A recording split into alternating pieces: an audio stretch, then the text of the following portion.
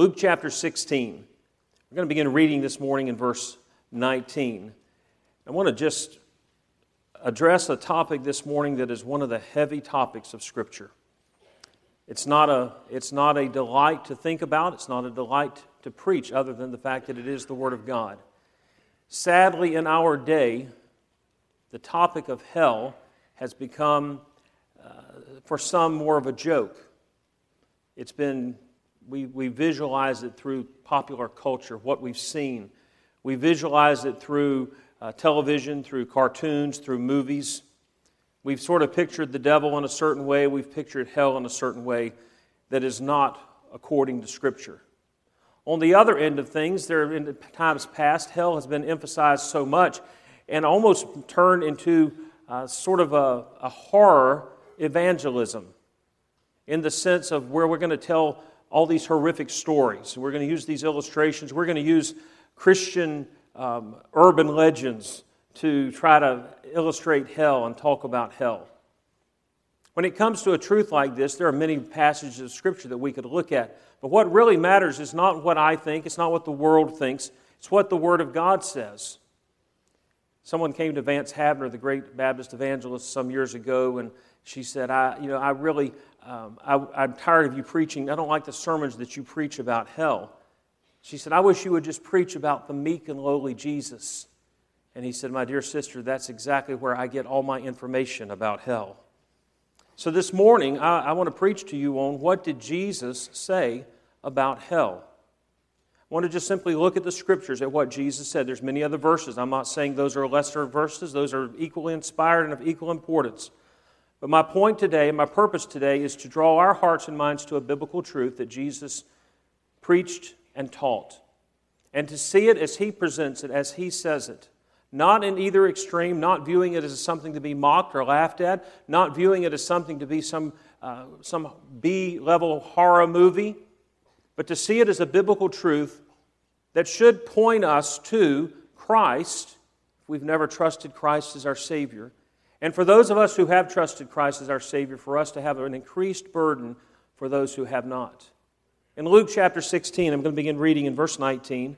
There was a certain rich man which was clothed in purple and fine linen, and fared sumptuously every day. And there was a certain beggar named Lazarus, which was laid at his gate, full of sores. Now, you'll notice that he immediately introduces us to the rich man, and he details that he has great wealth, he dresses well, and he lives well, and he eats well. But then he introduces us to Lazarus the beggar, and he is a beggar, and he's laid at his gate. He has no home. He doesn't live in a fine mansion, and he is not in good health. He is full of sores, and he desired to be fed with the crumbs which fell from the rich man's table. And the dogs came, moreover, the dogs came and licked his sores. We have a distinct contrast at what the world would look at, and the world would identify, even in some religious cultures, that this man is blessed by God. This rich man has great wealth. He has a beautiful home. He wears nice clothing. Clearly, God's blessing is on him. And here's Lazarus. He's sick and he's feeble and he can't even drive the dogs away when they come to lick his sores, and he's dressed in rags and he's hungry. He does not have this world's goods. And we would look at that often and we would think, wow, that's clearly, if we didn't know the context, we would possibly think that. And what Jesus is doing is pointing to there's a clear, important distinction between what is on the outside in our physical life and what is spiritual. What should it profit, Jesus would say, what should it profit a man if he should gain the whole world yet lose his soul? This rich man has gained the whole world yet has lost his soul. And here's Lazarus, who has nothing and yet has his soul, and his soul belongs to Christ. It came to pass, now notice how he reverses the roles. He started with the rich man, but now he says it came to pass that the beggar died and was carried by the angels into Abraham's bosom. The rich man also died and was buried. And in hell he lifted up his eyes, being in torments. You see how he reverses what seemed so important and what seemed so great just moments before. When death comes, death is the great equalizer of us all. There's a great old proverb from years ago, not a biblical proverb, but it says that life is like chess. At the end of the game, the king and the pawn all go in the same box. And that's exactly, it is appointed unto men once to die. And they both die. But after death, things are dramatically changed. The angels come for Lazarus, and they take him to a place of paradise. They take him to a place of rest. They take him to a place of beauty. But the rich man opens his eyes, and he is in a lake of fire. He is in the fire of torment. He goes on to say, he cried and said, Father Abraham, have mercy on me and send Lazarus that he may dip the tip of his finger in water and cool my tongue, for I am tormented in this flame. And Abraham said, Son, remember that thou in your lifetime you received thy good things, and likewise Lazarus evil things, but now he is comforted and thou art tormented. And beside all this, between us and you, there is a great gulf fixed, so that they which would pass from hence to you cannot, neither can they pass to us that would come from thence. Then he said, I pray thee, therefore, Father, that thou wouldest send him to my father's house. For I have 5 brethren, that he may testify unto them, lest they also come into this place of torment. And Abraham saith unto him, They have Moses and the prophets, let them hear them. And the man said, Nay, Father Abraham, but if one went unto them from the dead, they will repent. Abraham said to him, If they hear not Moses and the prophets, neither will they be persuaded, though one rose from the dead.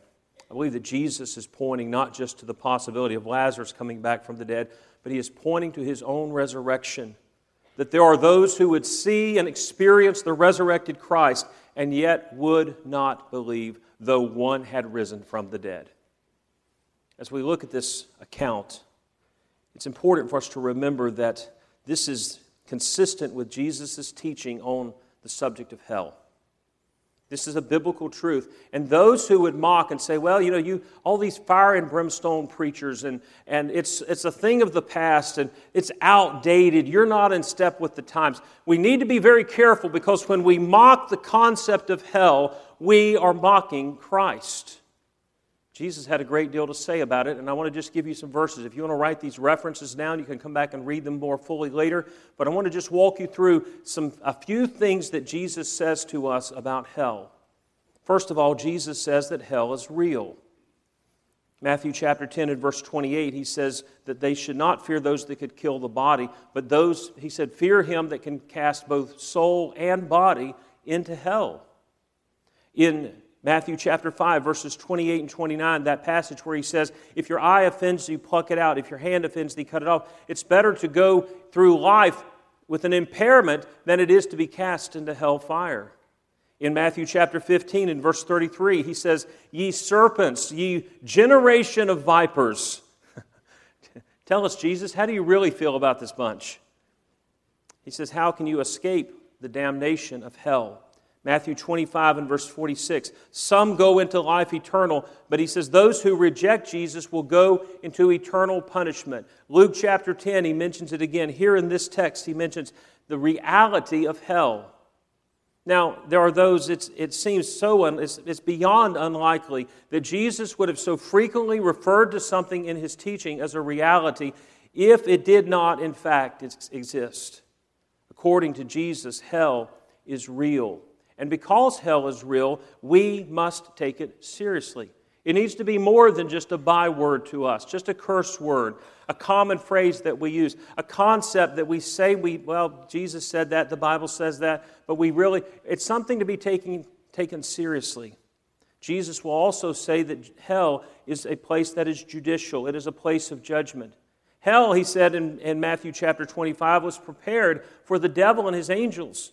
Hell was not intended for humanity, but because of man's rebellion against God and their rejection of God, their sin against God, a place prepared for the judgment of Satan and the angels that followed him into rebellion. Matthew chapter 13, 3 times, he talks about and says that the wicked will be cast into the fire. There will be weeping and gnashing of teeth. They are judged because of their sinful rebellion against God. It's a place of judgment. It is not a place of pleasantries. It's not a place that I'm going to go hang out and party with my friends.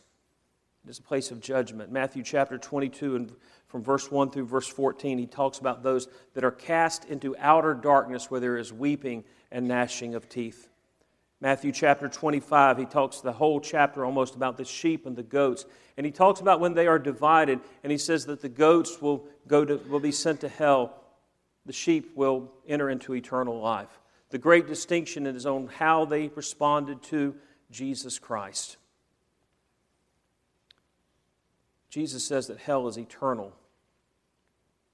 Hell is not something that is temporary. Matthew chapter 25 and verse 41, they will enter into everlasting fire.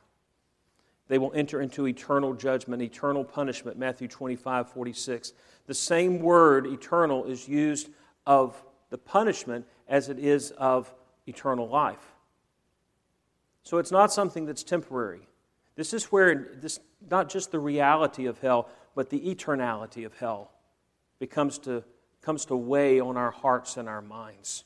That this is a serious subject. Listen, when we share the gospel, when we preach the gospel, this is more than just a try to persuade someone to follow our religious teaching. This is something that becomes a life and death. An eternal life or an eternal death matter. Every one of us as a human soul will exist for eternity. Some will exist in eternal life. Some will exist in eternal death. Some will exist in eternal closeness and relationship and fellowship with God, and others will be eternally separated from God. C.S. Lewis said that there are two types of people in this world. There are those who will say to God, "Thy will be done," and those to whom God will say, "Your will be done." Not that God will allow a person in hell to have their will. The rich man certainly didn't get his will and his way. But God says to the person who says, "I don't want anything to do with God. I reject God. I rebel against God." Despite God's grace and despite God's love and despite God's salvation, and they reject Him. And God finally says, "Okay, I'll give you what you want." And what they want, what they get, becomes the worst possible thing that could be imagined. Hell is eternal. Hell is terrible, Jesus says. In Matthew 25, He describes it as fire. Here in Luke 16, the man said, "I am tormented in this flame." He cried for just a drop of water to ease his pain. Matthew chapter 8, chapter 22, and chapter 25 describes it as a deep darkness. Darkness has a powerful impact on the human psyche and the human soul. And it's going to be eternal darkness and eternal punishment. Weeping and gnashing of teeth. 7 times in the Gospels, that's described as what will be taking place in hell. The pain and the torment. It is going to be a terrible place. You know, there are some who will say, well, these things that Jesus was using were figurative. They're just images that He was trying to use to convey how bad it is. When you see the comparison and the contrast between heaven and hell, eternal life and eternal punishment, if heaven is real, Jesus is comparing a very real place with another very real place. So Jesus is speaking of a literal place and a literal experience. But if He were not, if this is imagery, if this is figurative, we use imagery to convey something that we can't put into words. It's so beyond our imagination. It's so beyond what we can convey that we use images. So the images of hell, if these are images, they are terrible. It means that the reality is even more terrible. So terrible that we can't even put it into words. Just as heaven is unimaginably wonderful, hell is going to be unimaginably awful. Incomprehensibly awful. But I want to give you one last thing that Jesus says about hell. Hell is eternal. Hell is judicial. Hell is terrible. Hell is eternal, but hell is avoidable. In this story, there are 3 voices that are calling out, "Don't go to hell." There is the voice, first of all, of the Scriptures.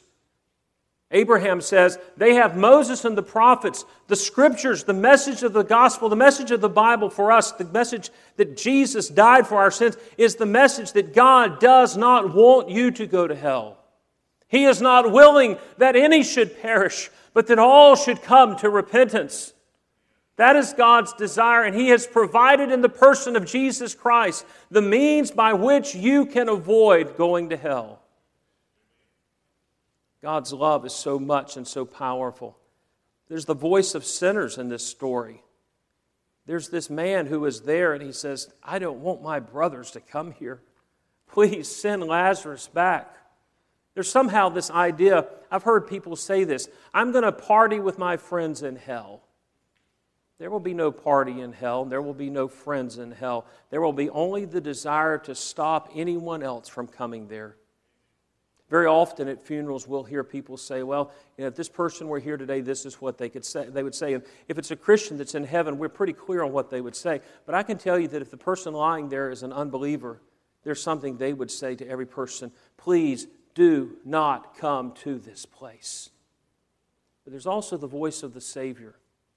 Jesus is speaking. He is the one giving this account. He is the one that is telling this account. And He is the one that does not want anyone to perish. He is the one that is saying these truths to stop and to prevent so that you don't have to go. And it is Jesus who went to the cross to pay for our sins so that we don't have to go. How do you know what Jesus would say about this? Well, you see, the words of Jesus don't always have the word hell. Sometimes He speaks of condemnation. Sometimes He speaks of perishing. Listen to what Jesus said in John 5:24. He that hears my word and believes on Him that sent me has everlasting life and shall not come into condemnation, but is passed from death unto life. Boy, I am so grateful for the day that I trusted Christ as my Savior and I passed from death unto life. And the great equalizer is grace. It's not by trying to do more good. It's not by, am I good enough to measure up to what God's standard is? Am I better than the person near me? We can't look around with hypocrisy and say, I deserve to be in heaven more than them, because none of us deserve to be in heaven apart from the life that comes from Jesus Christ. And He says, he that believes on Him that sent me and believes in me, he is passed from death unto life and will not come into condemnation. Paul echoes what Jesus said in Romans chapter 5 when he said, now there is therefore no condemnation unto them that are in Christ Jesus. It is in Him that there is no condemnation. It is in Him that hell is avoided. And then, of course, the verse from Jesus that speaks so clearly to us, and we often overlook as we're quoting this verse because we all have known it for so long, we forget that it's Jesus speaking. John 3:16. And then the following verses that we often overlook. For God so loved the world that He gave His only begotten Son, that whoever believes in Him shall not what? Perish. That means hell is avoidable. Shall not perish, but have everlasting life. For God sent not His Son into the world to condemn the world, but that the world through Him might be saved. He that believeth on Him is not condemned, but he that believeth not is condemned already, because he hath not believed in the name of the Son of God. Do you see what Jesus is saying? Jesus is speaking those words, and Jesus is saying, I came so that you would not be condemned. I came so that you would not perish. I don't want you. I am giving this word. I am telling this account of Lazarus and the rich man. I am going to the cross and I am rising from the dead so that you can avoid hell. And you can pass from death unto life. Instead of eternal death, you can experience eternal life. I want you to know this morning that beyond missing hell, Jesus is offering something so far much greater. He is offering life. And eternal life is not just about the quantity. It's not just about how long it lasts, though it will last for eternity. It is the blessedness of what we get to experience and enjoy now. And Jesus is saying, here's what you can avoid. Here's what I don't want you to experience. And here's what I offer. And that is what He offers to every one of us. He is offering that to you today. Maybe you've never trusted Christ as your Savior. And my purpose in this preaching on this topic and preaching on this text is not to try to use horror and try to drive you with some fear-motivated guilt. Yes, hell is a place to be feared, and guilt is something that we stand in before God. But I want you to run to Christ. I want you to be drawn to the grace and the glory and the love of Jesus Christ, who stands there with His arms stretched wide, saying, "Come unto me, all ye that labor and are heavy laden, I will give you rest. Come unto me, all ye that thirst, and I will give you of the water of life. Come unto me, ye that are hungry. I am the bread of life." Jesus is what satisfies our soul, and He is the one that makes it possible for us to miss out on the most horrible place you can imagine. This is what Jesus says about hell. If you've never trusted Christ as your Savior, then I invite you to do that today. In a moment, we'll have an invitation, traditional way that you can come and stand with one of our pastors and let them take the Word of God and show you how to be saved. Or you can do so right where you are. If you are saved, if you've trusted Christ, you know what hell should do for us? Hell should not make us feel a sense of superiority because we're going to miss it. The truth of hell should become our greatest motivation to share the message of the gospel with others. To share the message of the gospel with those that we love and care about. To have the same burden for our lost loved ones that the man in hell had. I have 5 brothers. Please do something extraordinary to get the message to them. It ought to be our greatest motivation for our engagement in missions. Why do we encourage missions? Why do we send missionaries around the world? Why do we pour thousands of dollars into mission projects? Because we believe that what every person on this planet needs to hear is the message of the gospel of Jesus Christ.